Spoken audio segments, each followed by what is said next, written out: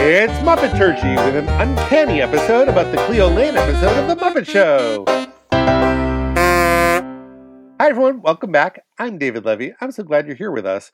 Today with me are Christy Bauer, Michal Richardson. And if you follow us on social media, you might remember that Adam went to Disney World a couple of weeks ago. So as we are recording this, he is rising with the resistance or something, and therefore not here. We're going to be splitting Adam's duties this week. I'm going to give you some context for this week's episode. This week we are talking about Season 2, Episode 16 of The Muppet Show. It was produced November 8th to 10th, 1977, which means it was being made as previous Muppeturgy guest Amy Spaulding was being born, so that's cool. Oh, happy birthday, Amy. Yeah. Nice. It aired in the UK on January 15th, 1978, and in New York on May 15th, 1978. On the New York schedule, it was followed by Good Times, Baby I'm Back, MASH, One Day at a Time, and Lou Grant. And elsewhere on the dial, Merv Griffin's guests included Muppet Show guests Dom DeLuise and Paul Williams. There was a special called The Fabulous Funnies, a documentary special about the 75-year history of comic strips in America that was hosted by Carl Reiner. Huh. Yeah, it was a rerun of a thing that ran in 1968. And then David discovered that there was a later version of it with Lonnie Anderson. Who knew? That's how I found out it was a rerun, because I went looking for it on YouTube, and I couldn't find this one, but I found the Lonnie Anderson version. But that was from 1980 and talked about the 85-year history of comic strips. I was like, wait a minute. I'm not great at math. But... And among the TV movies this week were Adventures of the Wilderness Family, a contemporary family discards their urban existence for life in America's Northwest. Sure. And Sweet Host, starring Martin Sheen and Linda Blair. A young woman is kidnapped by a mental patient, and I misread this the first time as Martin Short, and I was like, that's a very different movie. And then there was a big ad for Arthur Haley's Wheels, starring Rock Hudson and Lee Remick, and it said, tonight, the powerful conclusion, their cars were bright and shiny, their lives were a tangled wreck. I'd watch that. Sure. Yeah. To introduce our guest star, that's what I'm here to do. So it really makes me happy to introduce to you Dame Cleo Lane, also known as Lady Dinkworth, DBE, was born Clementine Dinah Bullock in 1927 in the London suburb of Uxbridge. The biracial daughter of a Jamaican immigrant laborer and a white English farmer's daughter, Cleo showed early aptitude for singing and dancing, perhaps inherited from her father, who made a little cash on the side busking. At age 19, Cleo married a roof tiler, and they had a son. This marriage would last 11 years. In her 20s, she began to take music more seriously, and at 24 she joined a band led by jazz woodwind player John Dankworth, the Dankworth Seven, as a girl singer. This would be a turning point in many ways. In 1958, she and John would marry. This marriage would produce two more children, Alec and Jacqueline, both of whom went on to have their own careers in music. In the 1950s, Cleo also embarked upon a successful acting career in both plays and musicals, with notable appearances in the musical Valmouth in 1959 and a very successful West End revival of Showboat in 1971. In the 60s, her fame as a recording artist grew. Her song You'll Answer to Me hit the British Top 10 in 1961. And in 1964, she released Shakespeare and All That Jazz, where she sang new settings of famous speeches from Shakespeare set to jazz music by her husband. In the 1970s, she toured internationally, establishing her reputation in Australia, the United States, and Canada, making her the perfect guest for The Muppet Show, a beloved homegrown British star known the world over. Following her appearance on The Muppet Show in 1979, Cleo received an OBE from Her Majesty the Queen for services to music, and in the Queen's Birthdays Honours list in June 1997, she was made a Dame Commander of the British Empire. She would win her first, and to date only, Grammy Award in 1983 for a live album recorded at Carnegie Hall. Interestingly, Lane is the only female performer to have received Grammy nominations in the jazz, pop, and classical music categories, and she's been nominated 5 times in total. The 80s also found Cleo on the musical theater stage in the US, most notably as Princess Puffer in the original cast of The Mystery of Edwin Drood on Broadway, and as the Witch in the first national tour of Into the Woods. Throughout their careers, Cleo and John committed a significant amount of time and money to the cause of music education, establishing a couple of different charities for this purpose beginning in 1969. Cleo's autobiography, Cleo, was published in 1994, and her second book, You Can Sing If You Want To, was published in 1997. She's still with us at 94 years old. John Dankworth passed away in 2010. So my knowledge of Cleo Laine is basically summed up in that one sentence I said about her work in the 80s. I didn't see her Into the Woods, but I knew that she did the tour. I didn't see her in The Mystery of Edwin Drood, but I do have that album. And around the time she did Into the Woods, she also did a whole album of Sondheim songs, which also produced a number of like really kind of bonkers music videos, as was the habit of the day, I guess. Yeah. And so that's sort of the Cleo Laine in my mind, where she's already like a little bit more of like the grande dame than she is tooling around with the Muppets. I'm curious if either of you had pre-existing Cleo Laine feelings. I have many. And I have none, so take it. Yeah, I am a well-documented Rupert Holmes stan. So The Mystery of Edwin Drood was really formative for me. So similarly to you, David, her work in the 80s is more my frame of reference. But I love her voice so much. I just think as a culture, we don't celebrate altos enough. And the thing is she's got an incredible range, so like it feels reductive to call her an alto, but gosh, her lower registers. But yeah, all of those bonkers music videos are on YouTube. There are also clips of her Into the Woods I discovered, so we can put all of that in the show notes. Yeah, it's good stuff. Why don't you get me started? All right, so let's get into it. What are our overall thoughts about this episode? Michal, you want to go first? Sure, and I also don't really know what to say. I don't fully understand what transpired. I watched this episode several times, and each time I finished it and thought, I don't know. What? I really am looking forward to looking up more of Cleo Laine's work and hearing more of her singing, especially that Into the Woods. I thoroughly enjoyed every time she was on screen. And then other things I did not enjoy. And those are my thoughts. Christy? It's so funny because my notes say I almost don't know what to say about this. The highs are so high and the lows are so low, it's like whiplash inducing. There's a musical number in this that may be my favorite number of the entire season so far. But there's also a lot of nonsense. There's some badly deployed Fozzie, like we're going to get into it. But Fozzie at his absolute worst. There's some real nightmare fuel. This is one that I would definitely love to have a time machine to take a second crack at. But Cleo Laine is such a warm, fun presence, and I was happy for her to be there, even though I feel like they could have used her better. So, mixed bag. I almost feel like she would have done better as a season 1 guest star. Like, so much of this episode that doesn't work is when she's not on screen. So it would have been nice to like give her a talk spot, give her a panel discussion, give her a little more opportunity to do things. I mean, I guess they could have just given her some role in the backstage plot. And I'm not sure why they didn't, because the backstage plot, well, it's hard to say what drags this down more. Is it the backstage plot? Is it the secondary guest star? I think we'll have lots to say about both. And so I will save my thoughts on those for when we get there. Cleo Laine, 15 seconds to curtain, Miss Laine. I'm ready.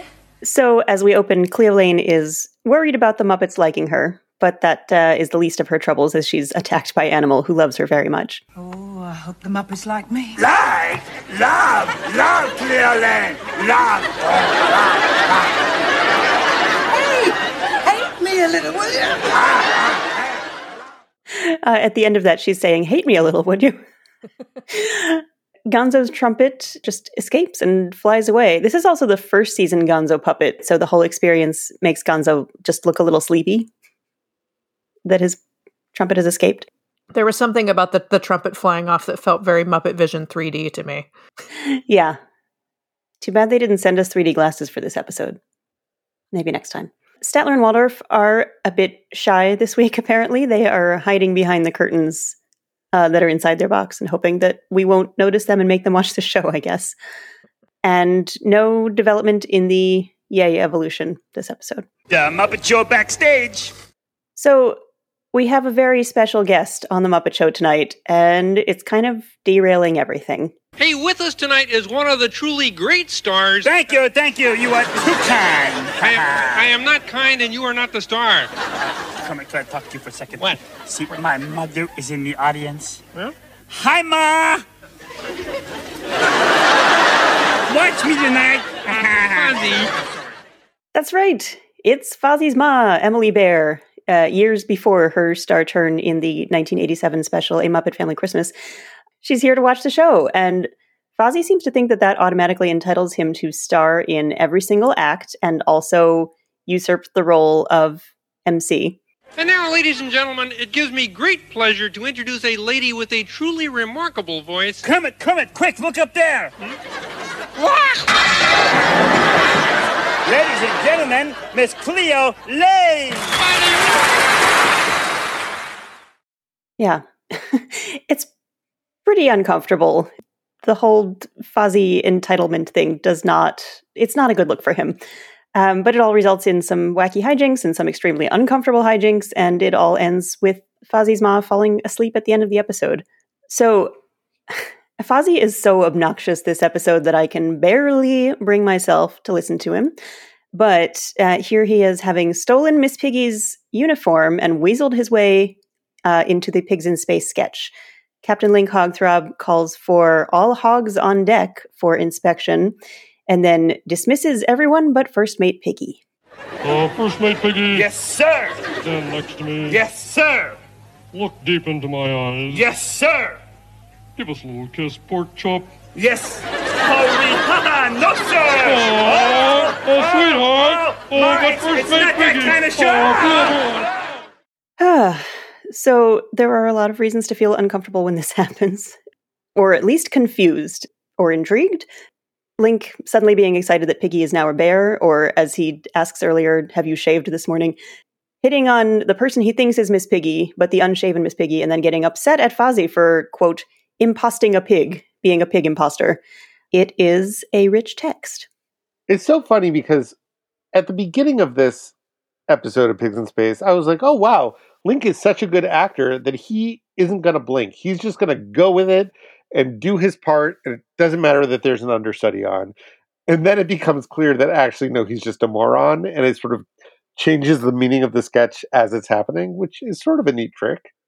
It's a neat trick. Also, there have been sketches where they've broken the fourth wall, and this is a sketch where they kind of put up an additional wall, or like have half a wall up, where he thinks that he is the captain of the swine trek, and also tries to hit on his employee, and also it's Fozzie who's on the swine trek. Like, it's hard I to don't pick know apart. that he thinks he's the captain so much as he has a sketch where he gets to do this thing and he's going to do it. First of all, Fozzie does in fact break the fourth wall during the sketch and shout out to his mom. Ma, it's not that kind of show, yes.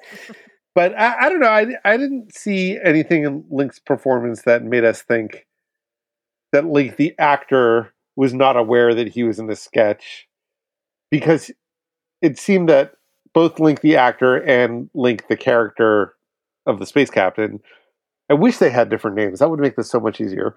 But both of them seemed to believe that Fozzie was a lady pig, whether or not they believed it was Miss Piggy or just someone else playing the role of First Mate Piggy. Again, confusing because they have the same name, but go with me here. And it's also clearly a bear, and it's clearly Fozzie. Is it clearly There aren't a bear? that many actors on The Muppet Show. I mean, they're on the swine trek. Everyone's a pig. It serves to reason that if he's on the swine trek wearing a swine trek uniform, that he too is a pig. If he got that uniform with the pig decal on the front, they wouldn't issue that to a non-pig. Right, like we don't know. Like there may be some wide variance in what pigs look like. We haven't seen every pig. Link certainly hasn't seen every pig. It's true. He's never seen a pig like this before. I just want to note, I'd sent my mom a picture of my puppy while I was preparing for this, and Pigs in Space was on my computer in the background, and she texted back, "Oh, Pigs in Space! We all thought that was the funniest part back in the day." So apparently it killed back in the day.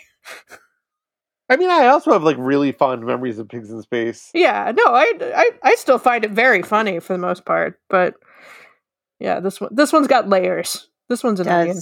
And among those layers too is this seems to be like very much playing on the reputation of both James Tiberius Kirk and William Shatner, right? Like, yeah. Like the whole idea of a captain hitting on his crew / a lead actor hitting on his supporting actors. I think there's maybe a very specific satire going on here. I have a question related to the setup to this. So, Fozzie gets the idea overhearing Piggy asking somebody to bring her Pigs in Space costume.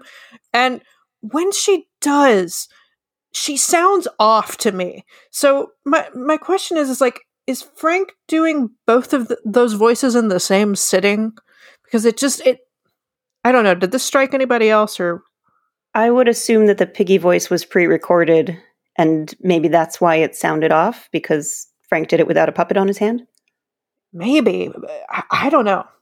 What I thought was really neat is that in the scene that follows this, you have Piggy and Fozzie and Kermit and Link. So you have Frank and Jim all doing a four-hander scene together. So that was really cool. And I also was like, how are they doing this? I just sort of assumed that maybe Richard Hunt was performing Piggy since he had the most experience there. And I could not guess which of the two Jim characters Jim was actually puppeteering. My goal by the end of this podcast is to be able to clock that sort of thing. Because I know that Muppet performers can watch these episodes and say oh, that's definitely Jim doing Kermit and it's Jerry doing Link. I can tell because of the way that they move. And I'm hoping that we get good enough to do that. It's a good goal. Before we move on, I want to make sure to mention that Pigs in Space this week stars the Neanderthalic Captain Link Hogthrob, the overdeveloped First Mate Miss Piggy, and the tridecaphobic Dr. Julius Strangepork. I learned that tridecaphobia is an alternative form of triskaidekaphobia, superstition around the number 13, or at least that's what the first result on the internet told me. If the first result was wrong, I wouldn't be surprised. Everybody go look it up yourself. After Fozzie has managed to barge in on just about every sketch and every introduction and still complain to Kermit that he doesn't have star billing and he wasn't in the opening number, we arrive at Fozzie's act, finally. And because he has a special guest, he is performing a special act, and that act is phrenology. Yes, tonight, because there is a certain someone special in the audience, I will do a special act. Phrenology. Friend what? And for this demonstration, I will need a volunteer. Fozzie, what are you gonna do? Trust me, it's for my mother. Okay, gang. Phrenology. The art of reading a person's fortune by feeling the bumps on his head. Fozzie then detects that Kermit's bumps for intelligence are tragically small, and he attempts to fix this with a mallet. This was definitely on one of the Muppets Greatest Hits videos I had growing up. Because I remember this viscerally. Yeah, I looked this up. It was on the VHS compilation. It's the Muppets Meet the Muppets, the one that was the purple box. Oh yeah, yeah. And it's funny because for the first time, "this is for my mother" made sense to me. I thought it was just a weird throwaway joke. Like my mother told me to hit you over the head with a mallet. Yeah. So when he talks about Kermit's bumps, are those his eyes, or is it just the actual bumps of phrenology? Because I always sort of took that to mean he's running his hand over the top of Kermit's heads and he's got these two big bumpy eyes. Oh, you got ping pong ball shaped bumps on your head. Anyway, I didn't realize how racist phrenology was when I saw this as a kid. It plays way different now. I mean, it was never a good science. No, but I this was probably my first exposure to phrenology. So as a concept, and I thought it to me as a kid, it read in the same vein as someone who reads the lines on your palms. It sounded like nonsense hoo-ha to me, but not necessarily Nazi race science. Now I know. Yeah. Is this one of the reasons you think it got the warning at the beginning? Oh. I don't think it is, but there are a lot of candidates in this episode. Uh-huh. Yeah, I keep thinking I've found the contender in this episode, and then I'm never entirely sure. So this is another good one. I kind of imagine the Disney censors just like watching this with a clipboard and making a check mark every time someone does something questionable. And if it reaches a certain number of check marks, it gets like the little warning. And if it reaches a bigger number of check marks, it gets the whole screen warning. Mm-hmm. And so like, even if there's not one thing in this episode that feels like, oh boy, this is like a big racist moment, it's like checks enough of the boxes that like, maybe we need that. Yeah, so this got like 2 points, and then the other musical numbers got like 5 points. So if it adds up to 12, it's got to get that long intro. Right. Yeah. I want to note also that Fozzie spends a lot of this episode asking Kermit when he's going to go on and not knowing when he's about to go on and wondering when does the bear go on, which tells us more about the inner workings of the show than it does about Fozzie. To be fair, we've seen throughout the series that the schedule seems to be fluid frequently. Right? Like, wasn't it just last week that Fozzie himself was supposed to be the opening number and didn't have his shit together, and so they kept delaying and shuffling things around? Yeah, and things went wrong because they'd been shuffled around and people were upset about it and weren't ready because they'd been told they were going to go on in the second half. But it's fluid, as you say. Never mind that jazz. Listen, Turkey. What? And get out of show business? So we're going a little bit out of order this week because a lot of the show business got folded into either the backstage plot or the songs. But before we get to the song segment, let's talk about the guest puppeteer. Ladies and gentlemen, it's very seldom that we have a guest puppeteer on the show. In fact, between you and me, it's rare that we have any puppeteers on the show.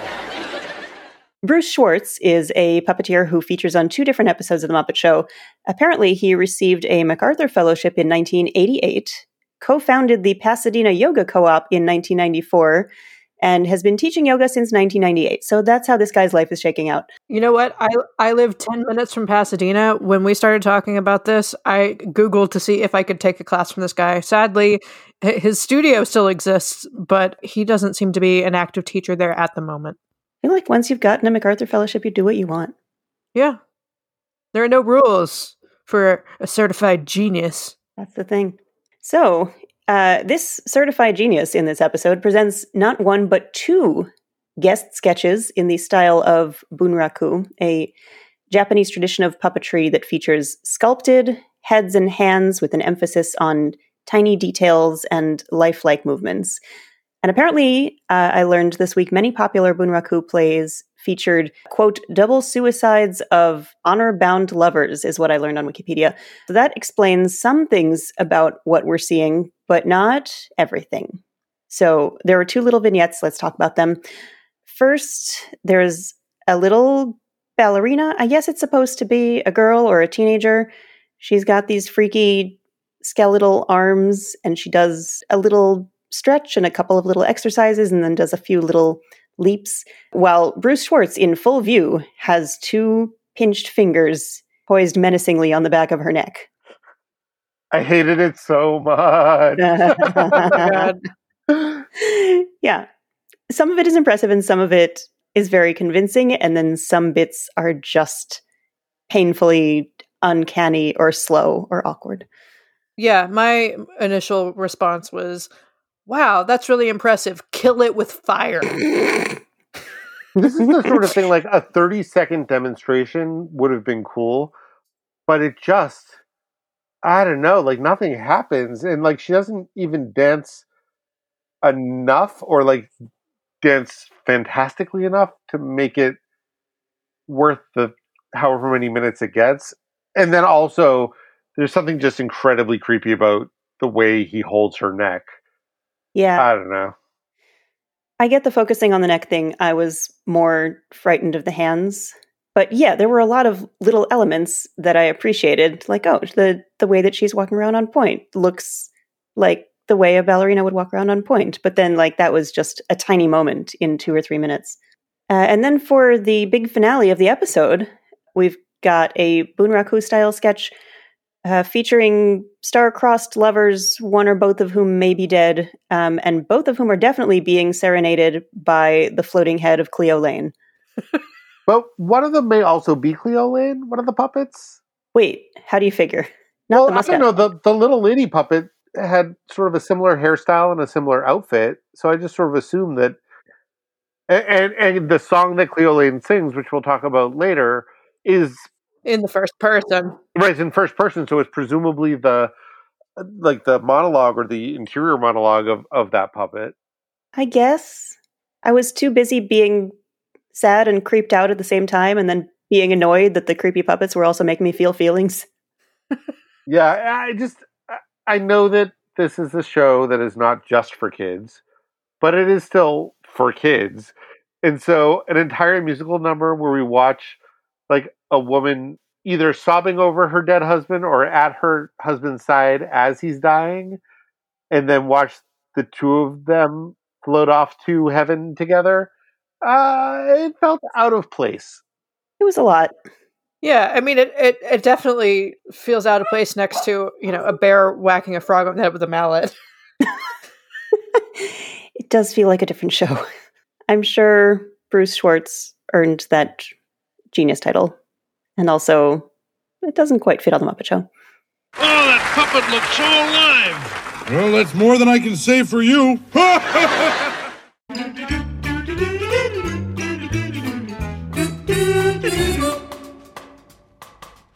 So, our first number is one of our many candidates for our insensitivity warning.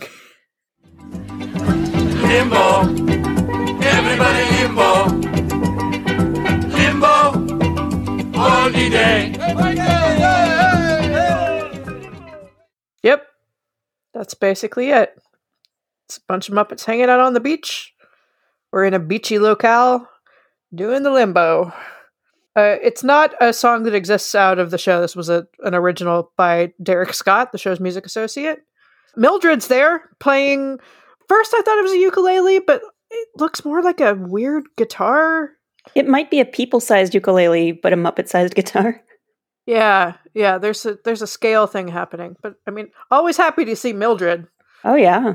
So this is our second Hawaiian-themed musical number in a row, which made me wonder if there was a specific inspiration for this.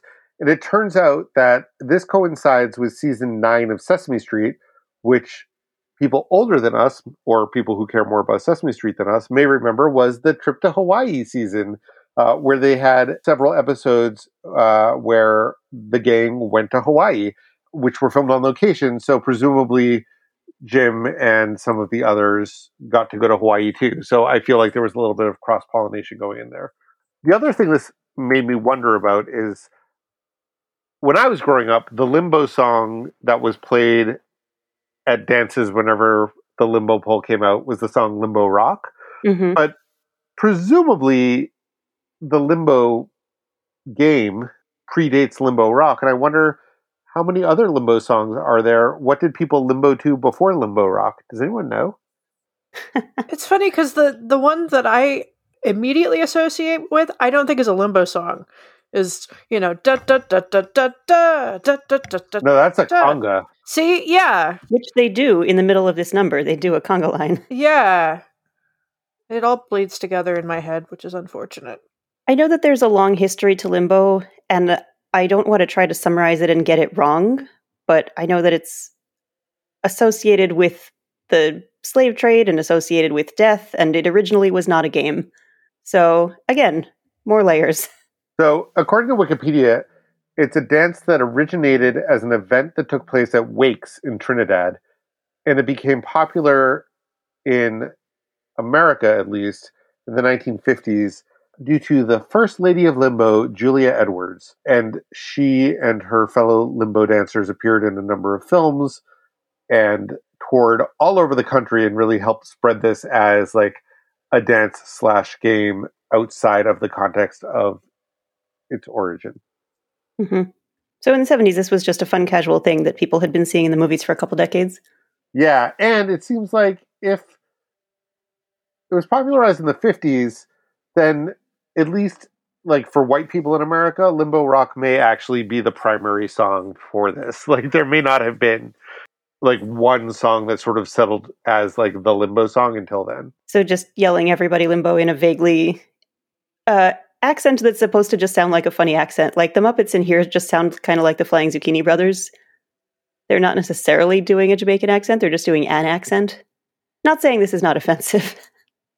I didn't even necessarily clock it as an accent. But there are so few words to the song. It's the Aldi Day. It's very Harry Belafonte. Yeah. I mean, they're like yelling encouragement to each other as they limbo under the bar. And then Kermit shows everybody up by squashing himself down. He becomes kind of a two-dimensional Kermit. I think that this whole sketch exists because at some point Jim realized how fun it was to just sort of like pull his hand down while still keeping it in the puppet and thereby squishing Kermit, and doing that as a way to win limbo seemed like as good a way as any to work that into the show. Yeah, it makes sense to stage this entire number just for the payoff of having to unscrunch Kermit, which Fozzie does by pumping his arm up and down like a car jack. Kermit, do you realize that my mother is in the audience tonight and I wasn't even in the opening number? I don't care. You don't care? Well, why not? Because I'm all scrunched up. You are scrunched up. Hey, but Kermit, you see, my mother... Fozzie, would you unscrunch me? Yes. It's a very Looney Tunes moment, and it's fun to see it with puppets. Yeah, it's impressive to see Kermit unscrunch, and then it doesn't seem like Jim's hand ever had to leave the puppet. He just stays alive the whole time. Cool. So, as befits having a grand dame of jazz as a guest star, we get some jazz. Don't mean a thing if you ain't got that swing. Don't mean a thing, all you got to do is sing. Doesn't matter if you're sweet or hot, I give that rhythm everything you got. Don't mean a thing if you ain't got that swing. Yep. This is It Don't Mean a Thing If It Ain't Got That Swing. Music by Duke Ellington. Lyrics supposedly by Irving Mills. This is from 1931. It was originally recorded in 1932. I say supposedly because Irving Mills was Duke Ellington's manager and his business partner, and his contribution is, shall we say, disputed. I have a feeling it's one of those like Beyonce, I was in the room kind of credits. And the phrase "it don't mean a thing if it ain't got that swing" was apparently the motto of a cornet player named James Bubber Miley, who was a member of Duke Ellington's band, who actually died in 1932 at the age of 29, which is sad. But this song introduced the word swing into the popular lexicon. Huh. Yeah. Well, I think I've said this before, but I love when the Mayhem goes jazzy. And I think that this is just like the perfect meeting of their sound and Cleo Lane's sound. And I love it. I think it makes magic. It's great. It's so great. Another thing that I love about this is that Cleo Lane shouts out the individual members of the band in the middle of the number. Mean a thing if you ain't got that swing. You know, it gives me great pleasure to be appearing here with Dr. Teeth and the Electric Mayhem Orchestra. Hey, thank you, Cleo. You know, I melt down those gold records and put them in my teeth. It's called putting your money where your mouth is. And here we have the man on bass guitar, the hippest of the hip, Floyd Pepper. Yeah, moving and grooving, Cleo. Right on. I love how fond of them she is. It's like they've been backing her for a whole evening or weeks or months. Yeah. It also just makes us feel more authentic because, like, you go to a real jazz show and that's what the singer does. Yeah. However, speaking of authenticity, I'm pretty sure that the saxophone doesn't go anywhere near Zoot's mouth at the shot we have of him playing saxophone. And similarly, the shot of Janice playing guitar feels less convincing, shall we say, than we are accustomed to when we see her playing guitar. She's very enthusiastic, though. Sure is. Strumming whatever air she's strumming. She's not doing much, but she's doing it exceptionally well. Yes. So, what I suspect is the number one reason for the disclaimer is this week's UK spot. In tropical climes there are certain times of day when All the citizens retire to take their clothes off and perspire. It's one of those rules that the greatest fools obey. Because the sun is far too sultry, and one must avoid its ultraviolet rays.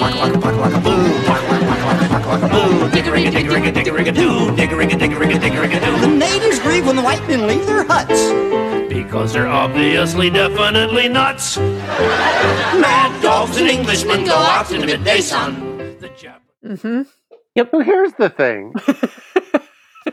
Yes. The song as written is primarily, but not exclusively, racist against English people. Right. This arrangement, however, sort of dials up the racism against everyone else a little bit in ways that I think push it further over the line. Yeah. Yeah, I mean, I think it's not meant to be racist. I think it is meant to be mocking of English people.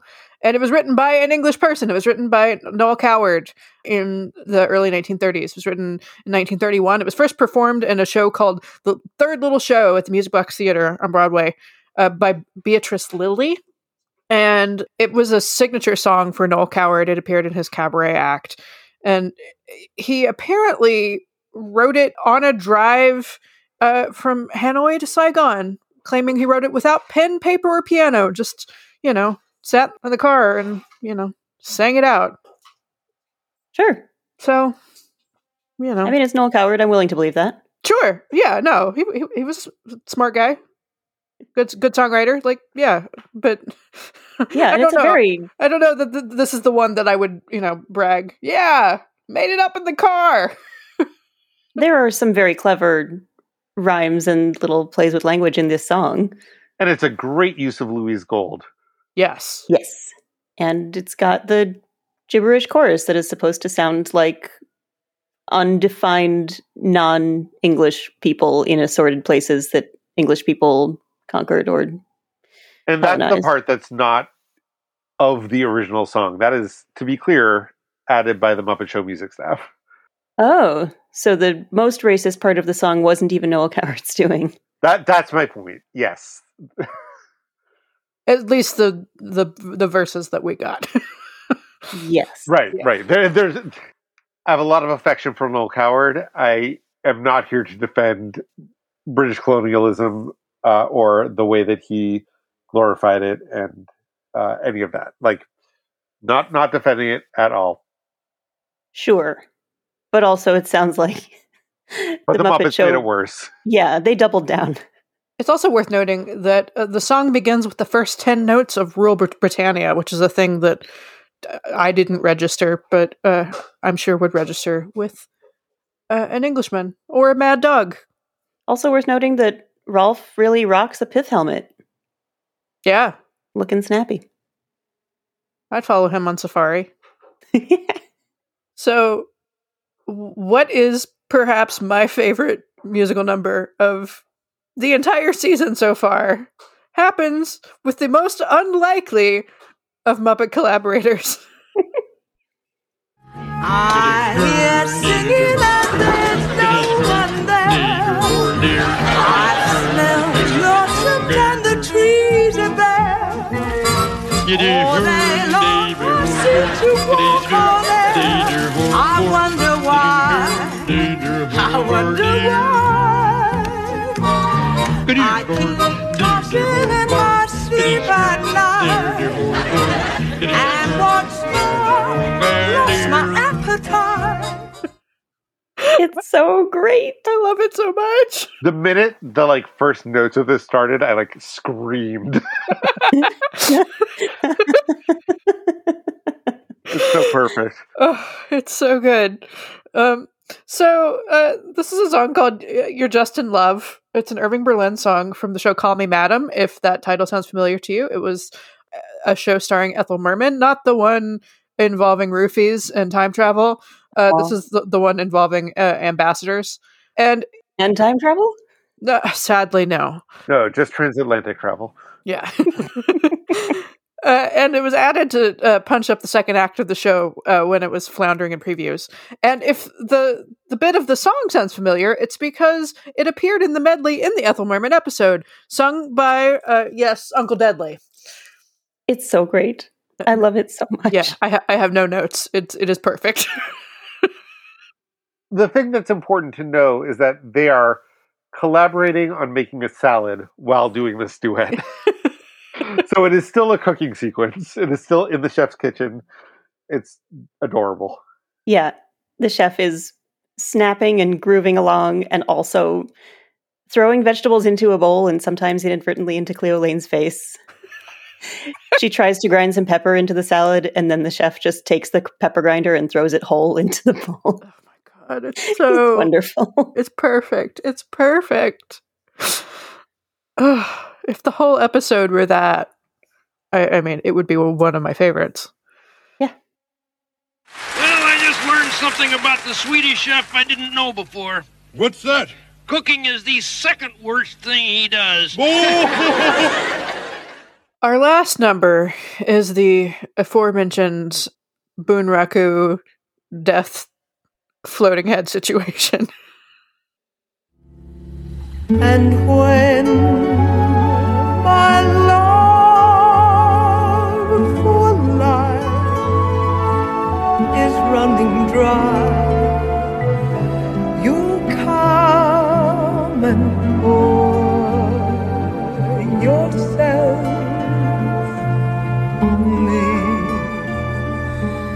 If a girl could be two places at one time, I'd be with you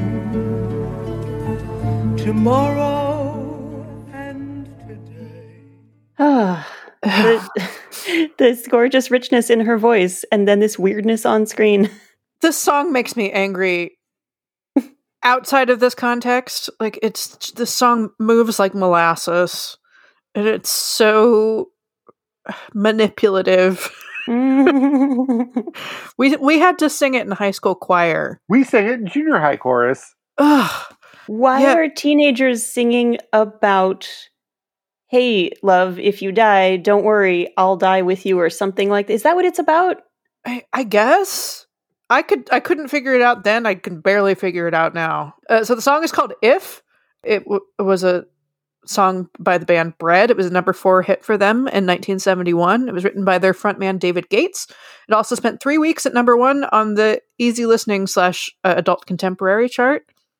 And interestingly, at the time, it was the shortest title to ever hit the top 10. Take that, hey, won't you play one of those somebody done somebody wrong songs? Yeah, isn't it wild that they managed to hit the shortest and the longest? Like, that's impressive. What a great show. This is... It's a drag. So, besides everything else that we've said bothers us about this song, it has a truly infuriating rhyme scheme where it has rhymes in like the middle of each verse, but then ends on a non-rhyming line. And it just, I don't, like, I'm sure, I actually think it's probably like a very clever use of that technique in a way that leaves you unsettled in a way that the song is supposed to leave you unsettled. But I hate it. Yeah. Yeah. I still don't know what to make of it. I'm confused and angry. I mean, the first time I watched it and the Bunraku sequence was happening behind Cleo Lane, I was just like, there's like a portal to hell opening behind her. Like, like there's some like dark magic happening here. Well, the whole time I'm just staring at him like, what is that? What is she leaning? Oh, she's leaning over another puppet. Wait, is that puppet sleeping? Is that puppet dead? Are we looking at a funeral? What is going on here? Yeah, there were a couple of times where the dead puppet moved a little, and I was like, are we in the process of watching him die? Because like I did not come prepared to watch a puppet die. I didn't sign up for that. I also just can't believe that this is how they choose to end the episode. Like, it's such a very definitive ending. It is very definitive. But like, given just how great It Don't Mean a Thing was, that they couldn't like send us out on that kind of a note. But this is also very typical. Like they frequently choose sort of the bummer song for the end of this show, and I don't know why, and I'm curious if that continues into future seasons. Yeah, it does kind of harken back to the Forest of Angst, or the whatever, the Land or even like Fair. the Paul Williams like late night piano bar feel. Yeah, maybe it's a melancholic tendency of the 70s that we just don't understand. This is like the staircase of post-mortem despair. Is that what this is? Or it's supposed to be hopeful, right? Because then they both fly away together because she died too. I don't know. I can't keep trying to analyze a text that I'm just not going to understand. Yeah. I will say, all of Cleo Lane's costumes are great. Mm-hmm. Like, she has these, like, sort of, like, flowing, like, caftan situations. She's got, in the It Don't Mean a Thing number, this, like, peach sequined, like, scalloped dress with, like, a flowy capey situation. And a very scooped neckline. Yes. A lot of décolletage going on in her outfit. There's a lot to look at with that costume. Yeah, and when she's singing with the chef, she's got this. I was trying to figure out, like, is it a poncho? Does she have sleeves? I'm not sure where different bits of her are. I mean, also I was watching like her perform with the chef and a salad being made, so I didn't really get very far with figuring out what her top was. Yeah, the thing about Cleo Lane is that she's such a sui generis performer, and that goes along with her look. Like, she comes on screen and you're like, you are exactly the person that you are, and there is not another one of you on the planet. And I love it when people like that turn up on the Muppet Show, even when they're given depressing Japanese death puppet narration to do. Yeah, she's doing her best. Well, now that we've reached the end of our recap, does anyone have final thoughts to share? Just that whatever happened, it wasn't Cleo Lane's fault. Maybe I'll take a yoga class in Pasadena and speak to the true culprit. Ooh, let us know what you find out. Well, shall we call it a night? Might as well. Certainly wouldn't call it a show. Accurate clip is accurate. Thanks for listening to this episode of Muppeturgy. We'll be back next week to find out just how much the Lonely Goat heard as we discuss the Julie Andrews episode. You can find us on Twitter, Instagram, and Facebook at Muppeturgy, or on the web at Muppeturgy.com. If you like what we're doing, please spread the word. Our theme music was composed and performed by Christy Bauer. Our show logo was created by Todd Bryan Backus, and this episode was edited by me, David Levy. We'll be back next week to find out just how much the Lonely Goat heard as we discuss the Julie Andrews episode. I don't write this shit. It was right there. How could I not?